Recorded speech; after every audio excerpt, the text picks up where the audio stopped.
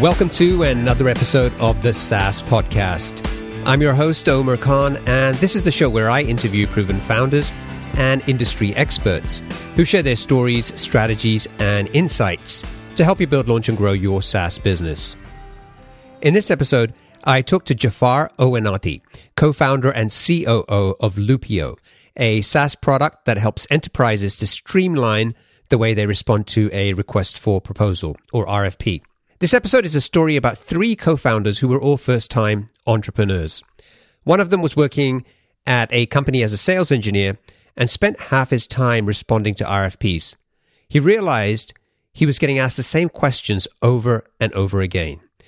Being an engineer, he decided that software could streamline that process and started building a product in his spare time. But the idea went nowhere, and his software just ended up collecting dust. Sometime later, the founders got together and came up with a new plan. Two of them would keep working full-time jobs and work on their product in their evenings and weekends. And the third founder, Jafar, quit his job to work on the business full-time. There were already products that helped companies respond to RFPs, but the founders believed there was an opportunity to modernize that with a SaaS offering. Jafar spent a lot of time getting introductions, interviewing potential customers, getting feedback on their product demo, and basically learning how they could help companies to respond to RFPs more effectively. A lot of those meetings were a waste of time. And at that point, the founders didn't have a clue on who their ideal customer was. They were just open to talking to anyone who would give them time. Eventually, that hard work paid off. They were able to build a good enough product, even though it lacked a lot of features, and win some early customers.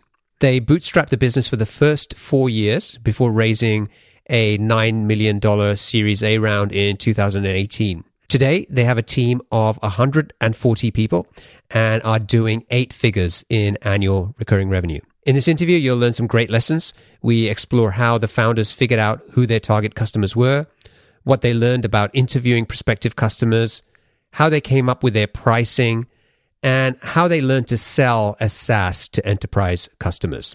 So I hope you enjoy it. Are you looking to sell your online business or buy one to start your entrepreneurial journey? Discover exciting opportunities with Boopos.com. Boopos is the #1 platform for buying and selling profitable online businesses and the first to offer built-in acquisition financing for qualified buyers. At Boopos.com, you can explore their exclusive listings, browse listings from other marketplaces, or submit your own deal for approval. Boopos can offer pre-approved financing for recurring revenue businesses, allowing you to access fast funding with no personal guarantees. And their experienced M&A advisory team supports you every step of the way. To learn more, visit saasclub.io/Boopos. That's saasclub.io/BOOPOS. Sign up today and get qualified to sell your business or find your next deal. Is your team struggling with spreadsheets that can't keep up with your workflows? It's time to switch to Jotform Tables. Jotform Tables is an all-in-one workspace that lets you collect, organize, and manage data seamlessly. Not only can you create online forms to gather data directly in Jotform Tables, but it also serves as a powerful tool to manage and analyze the data collected from your existing Jotform forms. You can also import spreadsheets or enter information manually, and all your data is stored securely in one place. Jotform Tables makes collaboration a breeze. You can share your tables with a single click and work with your team in real time. Say goodbye to version control issues and hello to efficient teamwork. Get started with Jotform Tables for free today at saasclub.io/Jotform. That's saasclub.io/Jotform. Hey, are you struggling to grow your SaaS business? As a SaaS founder, you know that having the right tools is crucial for growing your SaaS business effectively. But with so many options, choosing the best ones for your needs can be overwhelming. That's where the SaaS Toolkit comes in. This handy guide covers the 12 essential types of tools you need to supercharge your growth. Inside, you'll find a detailed look at tools successful SaaS startups have used to scale to 7 figures and beyond. It gives you specific examples and makes practical recommendations to help you choose the right tools for your SaaS business. Don't miss out. Visit thesaastoolkit.com to download your free copy and unlock faster growth for your SaaS business. That's thesaastoolkit.com. Jafar, welcome to the show. Thanks, Omar. Thanks for having me. So I always like to ask my guests if they have a quote or something, that inspires or motivates them or gets them out of bed. Is there something you can share with us or just tell us in your own words? For sure. I'm not much of a quote person, but there's really important to always have a point of motivation that gets you up and excited to do what you do every single day. For me, I break it down into two main areas. One of the main things for me is, building an organization and a company where everyone who comes to work is really excited to be there and is growing and learning. And really Loopio being the place where our team members are able to look at as a bright spot in their careers and basically as a launching pad as well.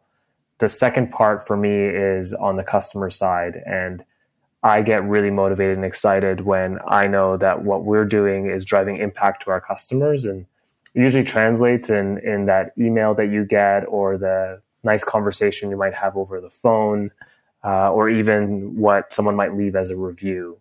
Those are the things that really get me excited and really drive me to do what I do every single day. Okay, so tell us a little bit about Loopio. What does the product do? Who is it for? And what's the main problem you're helping to solve? For sure. If you've ever responded to a request for a proposal, a vendor assessment, a security questionnaire, you might know that it's a pretty painful process in terms of collaborating and finding the right content to respond to those requests. And so Loopio is an RFP response platform that helps businesses supercharge their response process for these types of documents. And our platform's unique approach to content management, collaboration, and our intelligent automation features let teams quickly craft winning responses with less effort. In terms of who we cater to, our customers go across many different industry verticals, but we work really closely with organizations in technology, software, financial services, insurance, health benefits, and cybersecurity teams as well. Okay, so the company was founded in 2014 with your co-founders, Matt and Zach. Tell me about how you guys came up with the idea for this business. Well, the idea goes back to probably around 2010 or so. Zach, who is our CEO, is the person who explicitly felt this pain point of responding to RFPs. He worked at an organization based out of here in Toronto that focuses on employee rewards and recognition. So they were a SaaS company selling to really large organizations. And he took on the role of being their first sales engineer. And he's basically, the technical backbone of the sales team, supporting in things like proof of concepts, answering questions around integrations and configuration. But then he very quickly saw that probably half of his job was answering these different RFPs and requests that would come up in the sales cycle. And recognizing that a lot of the same questions keep getting asked over and over again. And that's where really the idea came together. There's always been solutions in the market that cater to the specific pain point, even back then in 2010 and 2012. But there was really an opportunity to modernize that process and really bring it into sort of newer web technology. And that's where Loopio came together.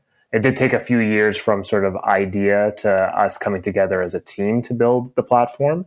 And we launched the business in 2014. Okay, good. So I want to kind of dig into that and exactly what you guys did to turn that idea into a product and how you found your first few customers. So before we do that, let's give people a sense of the size of the business today. So tell us in terms of like revenue, size of team, where is the business at today? From a recurring revenue standpoint, we're in the 8-figure range from an ARR standpoint. And in terms of the team, we are about 140 people, all based out of Toronto, Ontario. And in terms of funding, you guys have raised around $9 million? Correct. Yeah. So we're a Canadian company. We raised $9 million in late 2017. And that's the only round of institutional capital that we've ever raised. We were a purely bootstrap company for the first few years of our business. Yeah, I think from when you and I chatted, I think it was about 4 years that you guys bootstrapped the business. So I really want to dig into those 4 years and see what we can learn from, your experience of taking an idea to market and building a product. So let's kind of go back, as you sort of explained, like Zach saw this opportunity from personal experience. How did you guys get started? Was this about, we're going to go and start to talk to potential customers, we're going to build an MVP? Like, what did you do? Yeah, I think it starts off first and foremost with, who the team is and what our capabilities are as a founding team. So I lean more towards the business side, but Zach and Matt are both computer engineers by training, and they were both software developers. Both of them were more senior in their careers at the stage when we were starting the company, but also still very much capable of building software. And so I think that's a really important note when you think about starting a technology company, is when 2 of 3 members of the team are able to actually build the product itself. I think that's a really powerful thing, especially when you're thinking about funding and being able to go to market with a solution. So Zach and Matt were really going full force in building the first version of the product.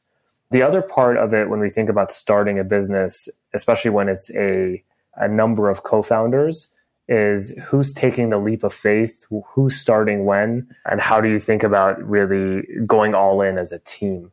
And we did it in stages. So I was the first person to really go all in and work full time on this. And Zach and Matt were still taking on full-time roles at full capacity, but we were all spending evenings and weekends working together, and they were basically coding at night and on the weekends. So what that meant was, for me being full-time, most of the early stages were focused on business development and really digging in and exploring the problem and understanding how to build a solution that caters to the biggest spikes in pain in the process, so that the MVP was really solving those really, really big problems versus, trying to solve for everything. In terms of the business development process and finding those first customers, I spent a lot of time leaning on my network first to get introduced to people, with the purpose of really learning and leaning on those individuals as experts on how we can solve this problem of responding to RFPs effectively. And what that translated to was asking the question of their interest in participating in a beta, but also asking the question if they knew anyone else who we can talk to. And that sort of created a domino effect of getting introduced to more and more people. And eventually we leaned into launching a private beta that we also put a bit of advertising dollars towards through just having a landing page and getting some signups that way. Okay, how long did it take you to get to a point where you were able to launch the private beta? It was a matter of a few months, probably 4 to 5 months. I should note that some of the initial building blocks of the platform started happening sort of earlier on when Zach first came up with the idea, but that basically it collected dust for a while before all 3 of us came together. So there were some foundations already built in terms of the product, and there was some early progress. But from us deciding to come together and build what we now call Loopio, I would say it was only a few months before we had a beta ready to go. Okay, and so before you sort of went in full time and Zach initially built this product, where were those requirements coming from? Was it just based on his own personal experience and what he felt this product should be able to do? I think in terms of the ideation portion of just conceptually, it did start with Zach's experience. But in terms of what we were building into the beta, we leaned really heavily on the early customer research that we were conducting. So walking through the pain points of a few different interviews and basically ideal customers that we would want to be targeting, and then really digging into their process to understand what an early version would look like. And then during the beta, just digging in, asking questions, exploring. So like real customer development as it came to evolving the product. So we didn't want to lean too heavily on like, this is Zach's experience and we're going to build just to serve what Zach perceives as being the right things to solve for. We really tried to get a diversity of input, and we built a comprehensive interview guide on how we did our user research in those early days. Okay, so when you were trying to get these introductions and find people to talk to. Firstly, how did you figure out who that target customer was? Like, did you have a specific segment in mind, or was it kind of pretty broad at that point in terms of anybody who might be dealing with RFPs? We had an early hypothesis in how we were thinking about the problem that we're solving. When you think about an RFP, a request for proposal, at the end of the day, the response to that is a business proposal in its own right. And some organizations may be responding to RFPs for services that are highly, highly customized. So if you're dealing with some form of a professional services that's responding to a really large, very tailored type of RFP, there may not be a lot of content that's being developed that is repeatable content. So one of the big things that we talked about, it was around what is the value that we're driving. And one of the core values that we decided we were driving forward is around efficiency and automation. And to drive automation, there needs to be repeatability. So we started off with focusing on organizations by the nature of their products and how they go to market, that they would have a very repeatable content. And some of those types of organizations, and part of that comes from Zach's experience as well, are software companies. Software companies sell a subset of products. Sometimes it's one product, sometimes it's a suite. But if they're responding to an RFP, it would be very typical that there would be overlap in content. And so that was a critical criteria on how we're thinking about the markets that we were targeting. That does apply to other markets I mentioned earlier: financial services, insurance, cybersecurity. It is relatively broad. And I think what's really cool about the market that we tailor towards is that it is quite horizontal. We are vertical agnostic, although that there are some verticals that we do better than others. So tell me a little bit about these interviews that you did in the early days, because I think it's not the sexiest thing to be doing, but it's so important. And a lot of founders in the early stages, number one, either have a hard time, if they've figured out who that target customer is, they have a hard time getting those people to pay attention and give them time to have that type of conversation.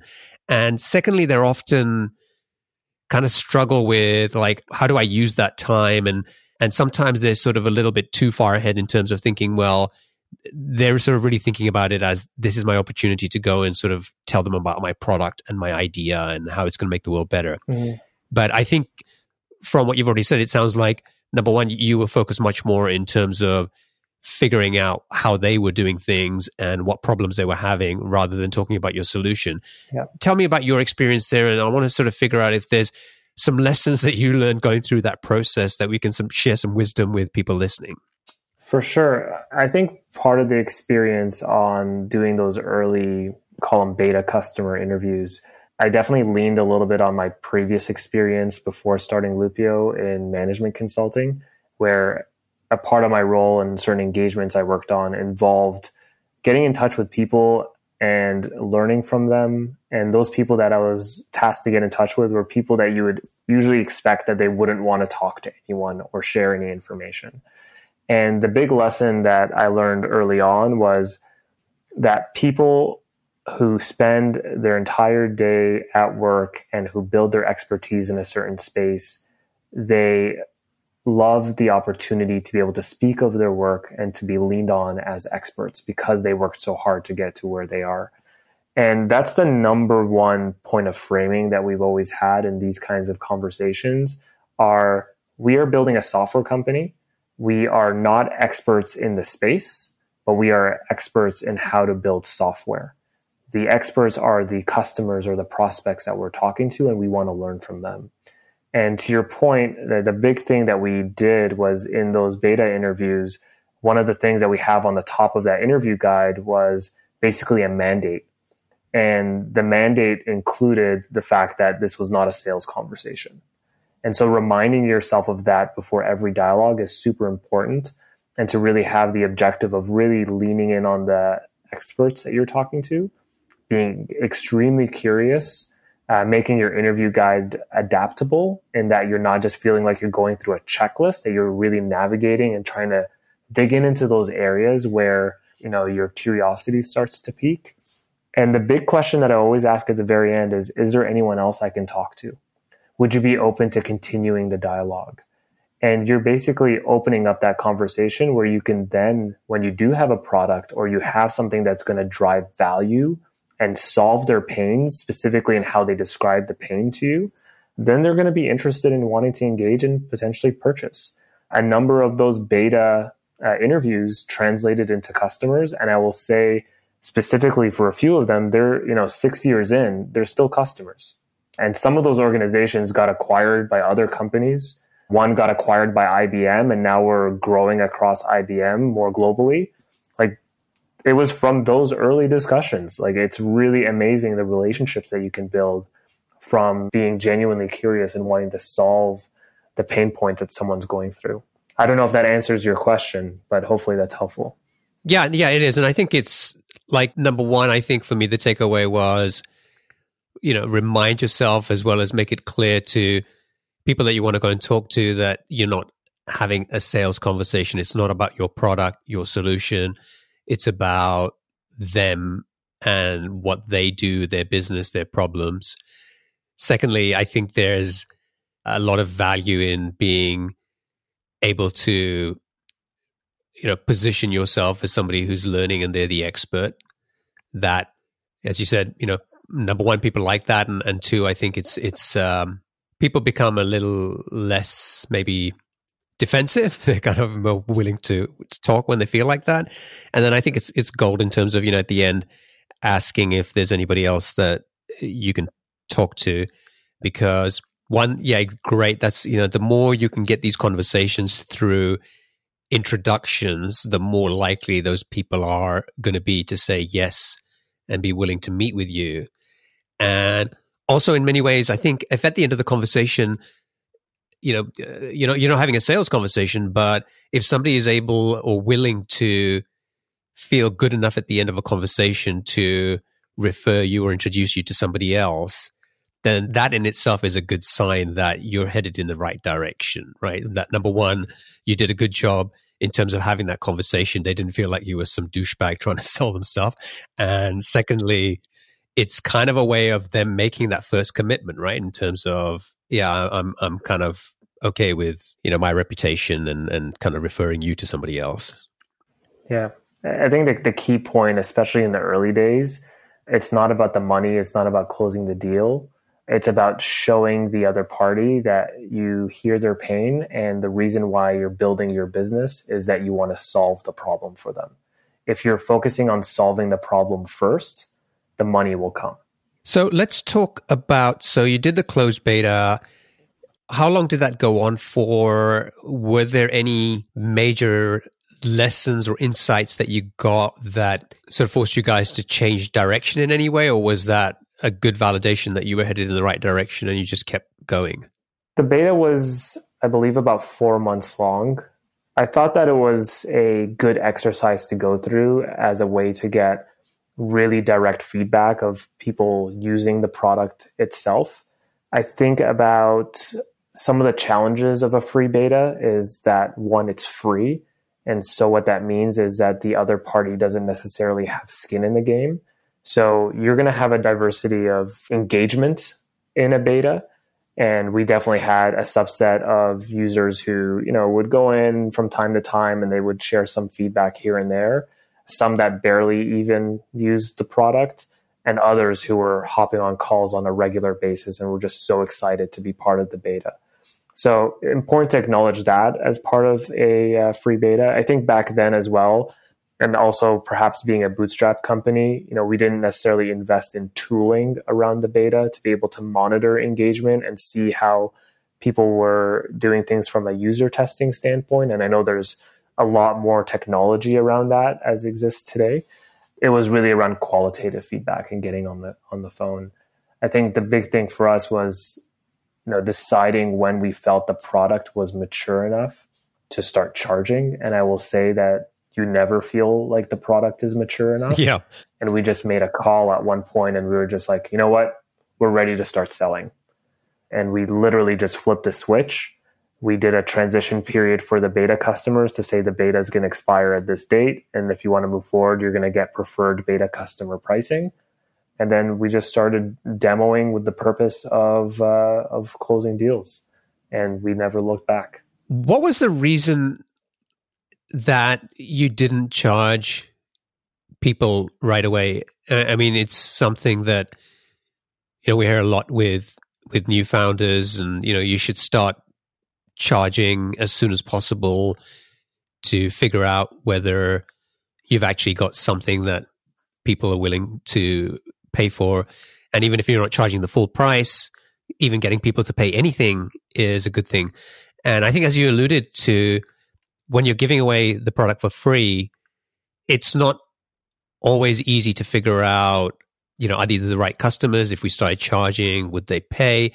And it's also hard to kind of prioritize, I guess, the feedback that you get. I mean, quite often when you have a free product or a freemium model, it's often the people who don't pay you who seem to be the most vocal with the features that they think you should have in there. And they're often the people who never buy your product.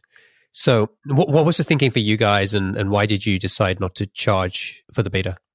Yeah, I think for us, in terms of the beta, the product was missing some really, really core functionality, but we wanted to get it in the hands of people and just to be able to engage in more conversations. So I do think that relative to other sort of technology companies, we were relatively quick in flipping the switch and charging for the product. I do think it's important to consider as well of who the user you're engaging with and who the buyer is and what kind of software company you're building. Like for Loopio, when we first started the business, we really entered into the assumption of this was going to be a monthly subscription business where people would put their subscription on a credit card, and it was a relatively small average deal size. What's interesting is we very quickly realized just how much more of a enterprise grade solution we would need to be, and how much this catered towards larger organizations as well, and that we wouldn't be a monthly on a credit card kind of company. And that was communicated to us not necessarily by us making a call. It was, we charged monthly, but then we offered at the time a discount if you wanted to go annually instead. And what we saw was almost everybody opted to the annual option, which was great for us to help sustain as a bootstrap company because we're collecting cash up front. But we relatively quickly shifted our model to be more focused on annual subscriptions, similar to a Salesforce and other sales-focused software would be doing as well. So that was a big shift for us. And then our pricing continued to grow and evolve very quickly. One piece of advice that I had someone share with me, which was really impacted us in the early days. I was talking about how we're doing in the market and competitively, and they asked the question of, have you ever lost a deal because of your price? And at the time I was like, I don't think so, no. And then he's like, cool, keep increasing your price until you do. Yeah.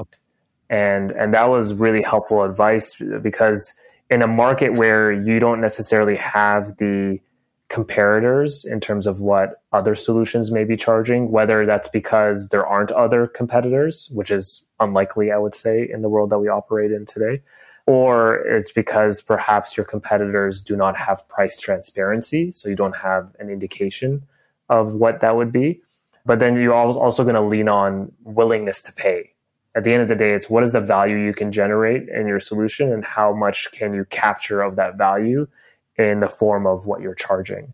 And a way we were able to identify that is by pushing price up over time and seeing how the market reacted. Are you an entrepreneur looking to buy a profitable online business or a founder ready to sell? Bootboss is the #1 platform for buying and selling profitable online businesses. With their exclusive listings, as well as listings from other marketplaces, and the option to submit your own deal for approval, Bootboss has you covered. Plus, they're the first to offer built-in acquisition financing for qualified buyers of recurring revenue businesses, allowing you to access fast funding without personal guarantees. And their experienced M&A advisory team supports you every step of the way. To learn more, visit saasclub.io, saasclub.io/boopos. That's saasclub.io/BOOPOS. Sign up today and get qualified to start your entrepreneurial journey or sell your business at the right valuation with boopos.com. So when you first started charging, how did you figure out that price? It was more art than science. You guessed. Yes, we definitely did. We gave it a shot. We looked at other software that serves, basically, we sell into sales teams at the end of the day. Yes, we have proposal managers, RFP managers. Sometimes it's solutions consultants or sales engineers who are buying, but they're also the same end buyers who are buying things like Salesforce. At that time, SalesLoft and Outreach were relatively new products in the market from a email cadence perspective. But we always had to think about what is in their sales stack and how does our product compare to the other technologies that they would be using in their sales stack. Yeah. I mean, it's pretty easy to get hung up on the price when you're starting out in terms of, I got to figure out the perfect price. But, I think the lesson here is it doesn't really matter that much with those early customers as long as you're going to continue to optimize and test different pricing until you figure out what the right thing is. So I'm curious, how did you start to increase the price? Were you, pretty transparent? Was there, a pricing page on your website and you just kept changing that? Or was this more about, we don't talk about the pricing on the site, but when we have that sales conversation, that's when we talk about the price, and you were testing sort of different price points there? Yeah. I would say in the early days, we had no price transparency in terms of the website. Even today, if you go on our website, we have a plans page, but it doesn't explicitly mention the pricing per each package. With that said, we really believe in price transparency and consistency. So when we have that sales conversation, we are very upfront in terms of, this is how our pricing model works. This is how it's structured. This is the pricing of the different plans. But it's always important that we position the plan that makes most sense for the organization that we're talking to. So we do think about positioning of our pricing plans accordingly to the right people so that we're having the right dialogue and getting the buy-in accordingly. In terms of the early days and how we were looking at pricing, so we didn't have pricing on our website. None of our competitors did either. And I would say that none of our competitors have that today. So it's also important to note, what are the market expectations in the market that you play in? If all of your competitors have a pricing page and have all their pricing on there, you have to also do the same thing. You can't be the odd person out because it's not going to communicate or send the right message to the market. And so in terms of flexibility, we always set our pricing and kept it as consistent. We didn't A/B test within the people we were talking to. Is once we made a decision on our pricing model and our pricing plans, that's what it was. And then if we change them, we change them holistically moving forward. The important note that we're really sensitive to, especially in the early days, is what is the impact on your customer base? There are some organizations that philosophically believe that all customers need to be on the same pricing plan. And so they'll move old customers into a new plan. The challenge becomes if the new plan will fundamentally shift how much they're paying, whether it's up or down. There needs to be considerations on the business risk associated with that and also on the customer relationship side as well. So we've been really thoughtful on how we go back to our existing customer base, especially in the early days. In the early days, we grandfathered every early customer. So we never shook things up in terms of the base, especially when your base is small relative to where you're going as a business. So in the early days, you have much more flexibility in what you want to do, because if you want to grandfather your early customers, they took a leap of faith to work with you and take on your solution, and they put themselves at risk by sort of putting their hand up and standing up for you and buying them within their organizations. So you should give them something in exchange for that by keeping them on legacy pricing. So those are some of the considerations. Yeah, it's an interesting debate there, right? In terms of grandfathering or not to grandfather. And I've heard sort of an equal case in terms of why you shouldn't grandfather people, but that's probably a conversation for another day. I want to talk about growth, and sounds like a lot of these early customers came from you going out, getting these introductions, talking to customers, and then eventually going back to them to talk about the product. You also used a couple of paid channels as well to help drive growth. So I want to talk about those. So one of those was Capterra, right? That's right. So how are you using that, and what sort of results did you get? And maybe before we even get into that, maybe we should just, I think most people are familiar with Capterra, but if not, we should probably just explain what that is. Yeah, I'll provide some background on it and how that worked for us in the early days. I think also really important to note in the early days, the targets that you're setting and what you're trying to capture from a market standpoint is much smaller than as you continue to grow and evolve as a business.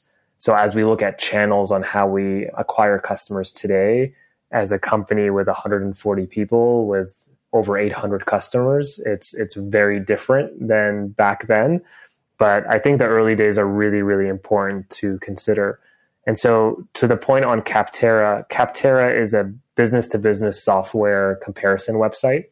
They categorize different software solutions into different groupings. They just so happen to have one that was called proposal software / RFP software, which is exactly where we fit in. So when you think about the early days of building your business, some of the things that you think about is, how do I rank organically for the terms that people are going to search for so that they find us and we are on the top of sort of the Google page rankings. So as an early business and building out our content and building our website, Loopio was not on page one. I think it takes time to build your search engine optimization to get to that point. But if you search for proposal software, Capterra for our category was showing up as the number one ranked search every single time. And so what we identified as an opportunity is to advertise on Capterra specifically. So you would search proposal software, you would click on Capterra because it was the number one link that said, hey, click here to see the top solutions. And we were paying to be prioritized or sponsored on the top portion of that list on proposal software. So the key there is being above the fold.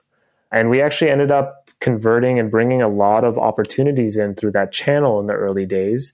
And, I guess we will forever be grateful to Capterra on how much it's fed our business in those infancy days of the company. The folks at Capterra and Gartner, I guess, will be very happy to hear that. Yeah.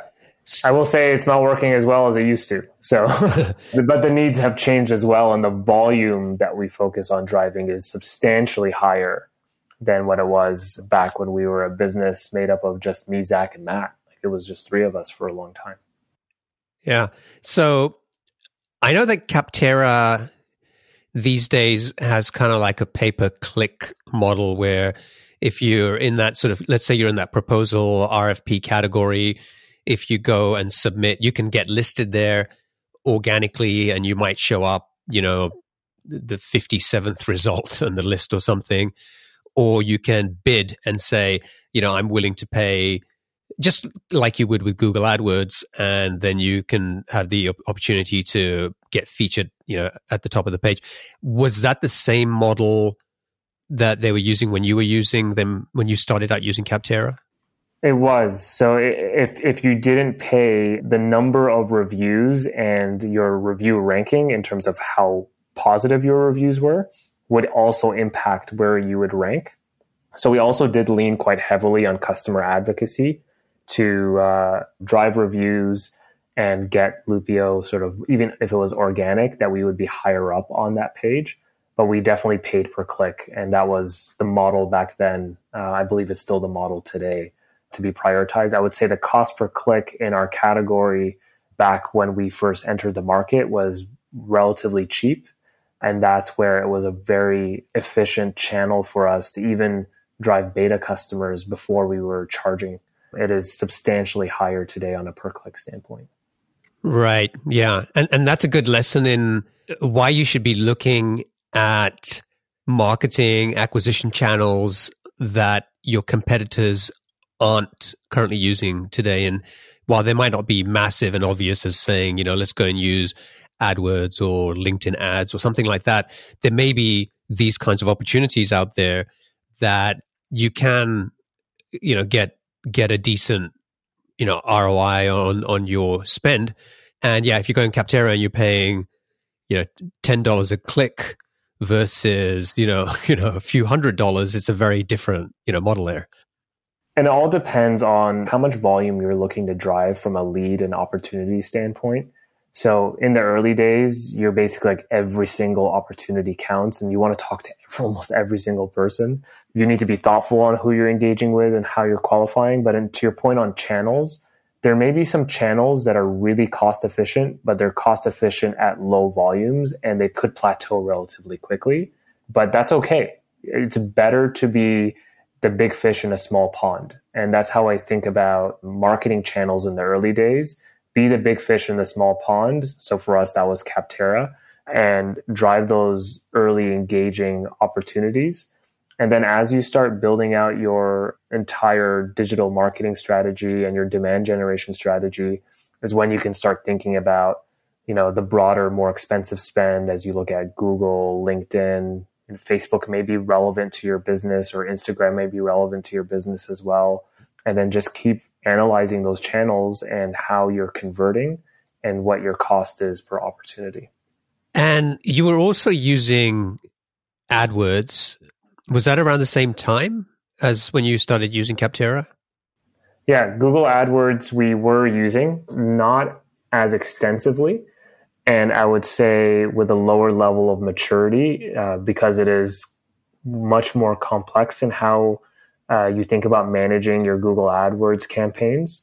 We started off with just, standard Google search ads that you'd get if you were just searching on Google more on a regular basis. And eventually it evolved into things like retargeting and using different channels as well as associated with Google Ads. But we started very narrow with Google and then went more broad over time. So one of the things I liked that, when you and I had chatted earlier was that you kept it really simple. And, often we sort of have this tendency to sort of overcomplicate things. And, it's kind of cool to build funnels and sales funnels these days. But as I recall, like your AdWords were just pointing to a Calendly link that people could book a demo with you. So it still did hit a landing page. The key thing was the call to action that was on our website. So, if you go on many B2B software websites, some of the main calls to action that you might see would include something like request a demo or talk to us. And our request demo button, so traditionally what you'd see when someone clicks on that is you would go into a form to fill out things like your contact info, and an inbound sales development rep might sort of reach back out and qualify. And if it is qualified, then you would book a demo. The early days for us was all about let us remove as much friction as possible.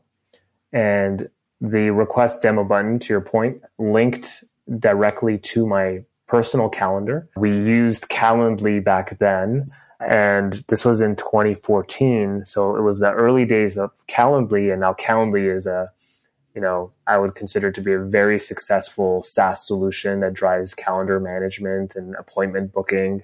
Funny enough, they also got invested by our same investors as well. So we're now sort of sister portfolio companies. But yeah, so we used Calendly and it linked to my Google Calendar and people would just book demos. And there was a point in time I was doing 7, 8, 9 demos a day and just going nonstop back to back to back. And some of them were really horrible opportunities that I still learned a lot from. And some of them were really amazing conversations with some big brands that turned into customers.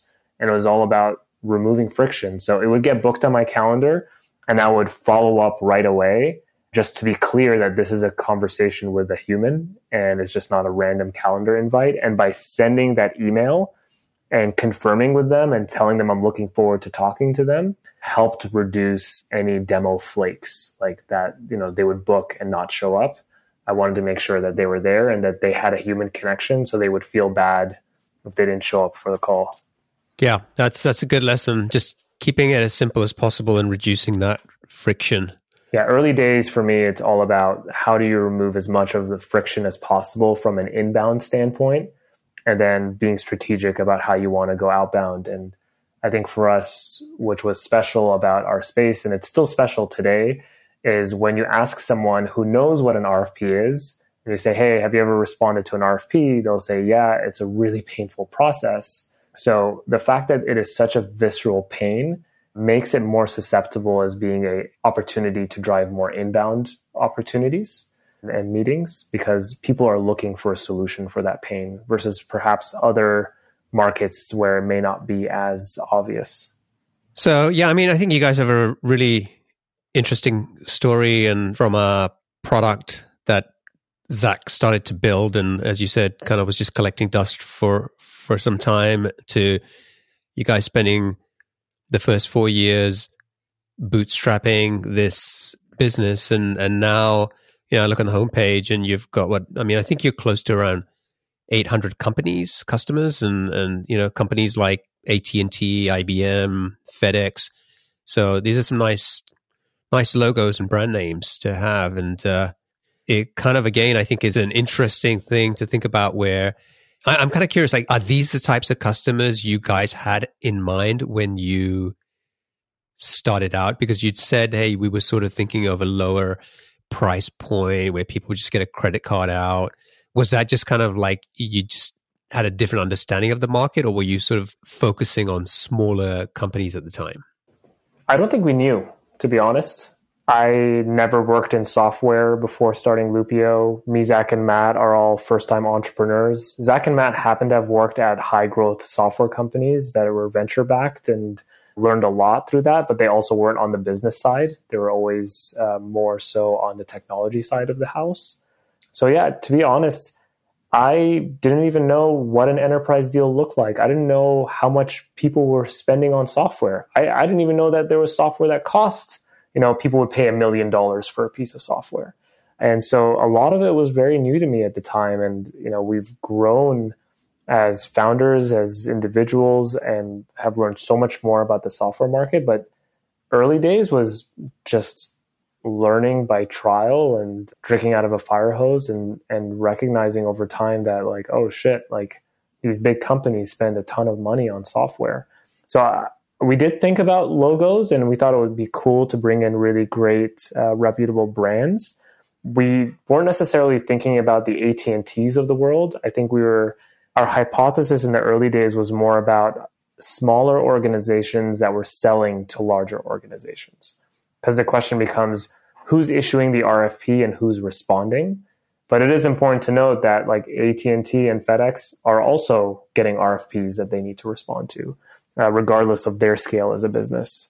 So it was just learning as we went. We really were growing and learning and just figuring it out. And I think that's okay. Obviously, when people talk about being first-time founders versus second-time founders, or even third-time, I definitely see the value. Like, if I was starting another company, I know so much more now than I did when we first started this business. And there's so much that I would be able to accelerate in terms of the building process if I was going to start another business. But I wouldn't give up the early days and all the stuff that we learned. It was amazing. Yeah, that's awesome. Okay, we should wrap up and move on to the lightning round. So I'm going to ask you 7 quick-fire questions. Just try to answer them as quickly as you can. So you ready? Ready. Okay. What's the best piece of business advice you've ever received? Hire people who love doing the things that you hate doing. What book would you recommend to our audience, and why? I think for this audience, a book that I think is really great is Dear Founder by Maynard Webb. It's a series of letters that are sort of targeted to founders and lessons that people should consider. And it walks through almost like the entire journey from when you first start a business to what it means to sell your company and things to consider. I don't think that it's perfect, but I think it's good advice and things to be aware of. What's one attribute or characteristic in your mind of a successful founder? The ability to learn extremely quickly and being able to apply what you learn in the context of your business. What's your favorite personal productivity tool or habit? I started using multiple inboxes in Gmail. I can't remember where I got the information on how to configure it, but it's a path to zero inbox. I have a different inbox for urgent items, for lower priority action items, things to follow up on, things that have been delegated. And it's been life-changing for me. What's a new or crazy business idea you'd love to pursue if you had the extra time? I think for me, it's less about the idea and more the type of work that I want to be doing. I would be really interested to do a business that's more consumer facing, because I think the challenges are very different than a business to business solution. Yeah. What's an interesting or fun fact about you that most people don't know? To be fair, I feel like this question gets asked so much that I think everyone knows my fun fact now. But for me, I was huge into skateboarding growing up. And when I was 13, I competed in the Vans Warped Tour amateur contest. I think I got 40th place or something like that. But I was still really happy that I put myself out there. I don't know anything about skateboarding. Is that a big tournament competition? Yeah, it is. It was basically a street skateboard competition, and we had 70 people competing in the one that I did. But it was Vans being a huge shoe company, and the Vans Warped Tour, especially back then, was one of the biggest sort of skateboard contests out there. This was sort of like a path to get to the main one, but it was a nice experience to go through as a young 13-year-old. Awesome. And finally, what's one of your most important passions outside of your work? For me, it's music. I've been DJing for more than 20 years, and I have my turntables still set up in my living room. I hadn't used them in a while, but been getting back into it. I guess context for the listeners out there, we're in the middle of COVID-19, so spending a lot more time at home and being able to spend more time with my hobbies. And is this like vinyl turntables or those kind of? They are vinyl turntables. Yeah, oh, wow. They're Technique turntables, but I do use DJ software with the vinyl. So you basically have vinyl control records that will connect to your laptop, and it's much easier than having to haul around a bunch of vinyl to DJ at a party. You can just pick an MP3 on your laptop, and it sort of maps on your record. That's awesome. Jafar, thank you for joining me today and talking about Loopio. You know, the funny thing is that I kind of probably, as we started this conversation, I was kind of making a sort of a note of some other questions I wanted to ask you. And I was like, I didn't even get through all of those. And I think it was a really good conversation. I really Thank you. Enjoyed us talking about, you know, the early days and some of the experiences that you went through in terms of finding and talking to customers and how you figured out some of the growth channels and pricing and stuff. So I think that was a really good conversation to have. So thanks for sharing your experiences there.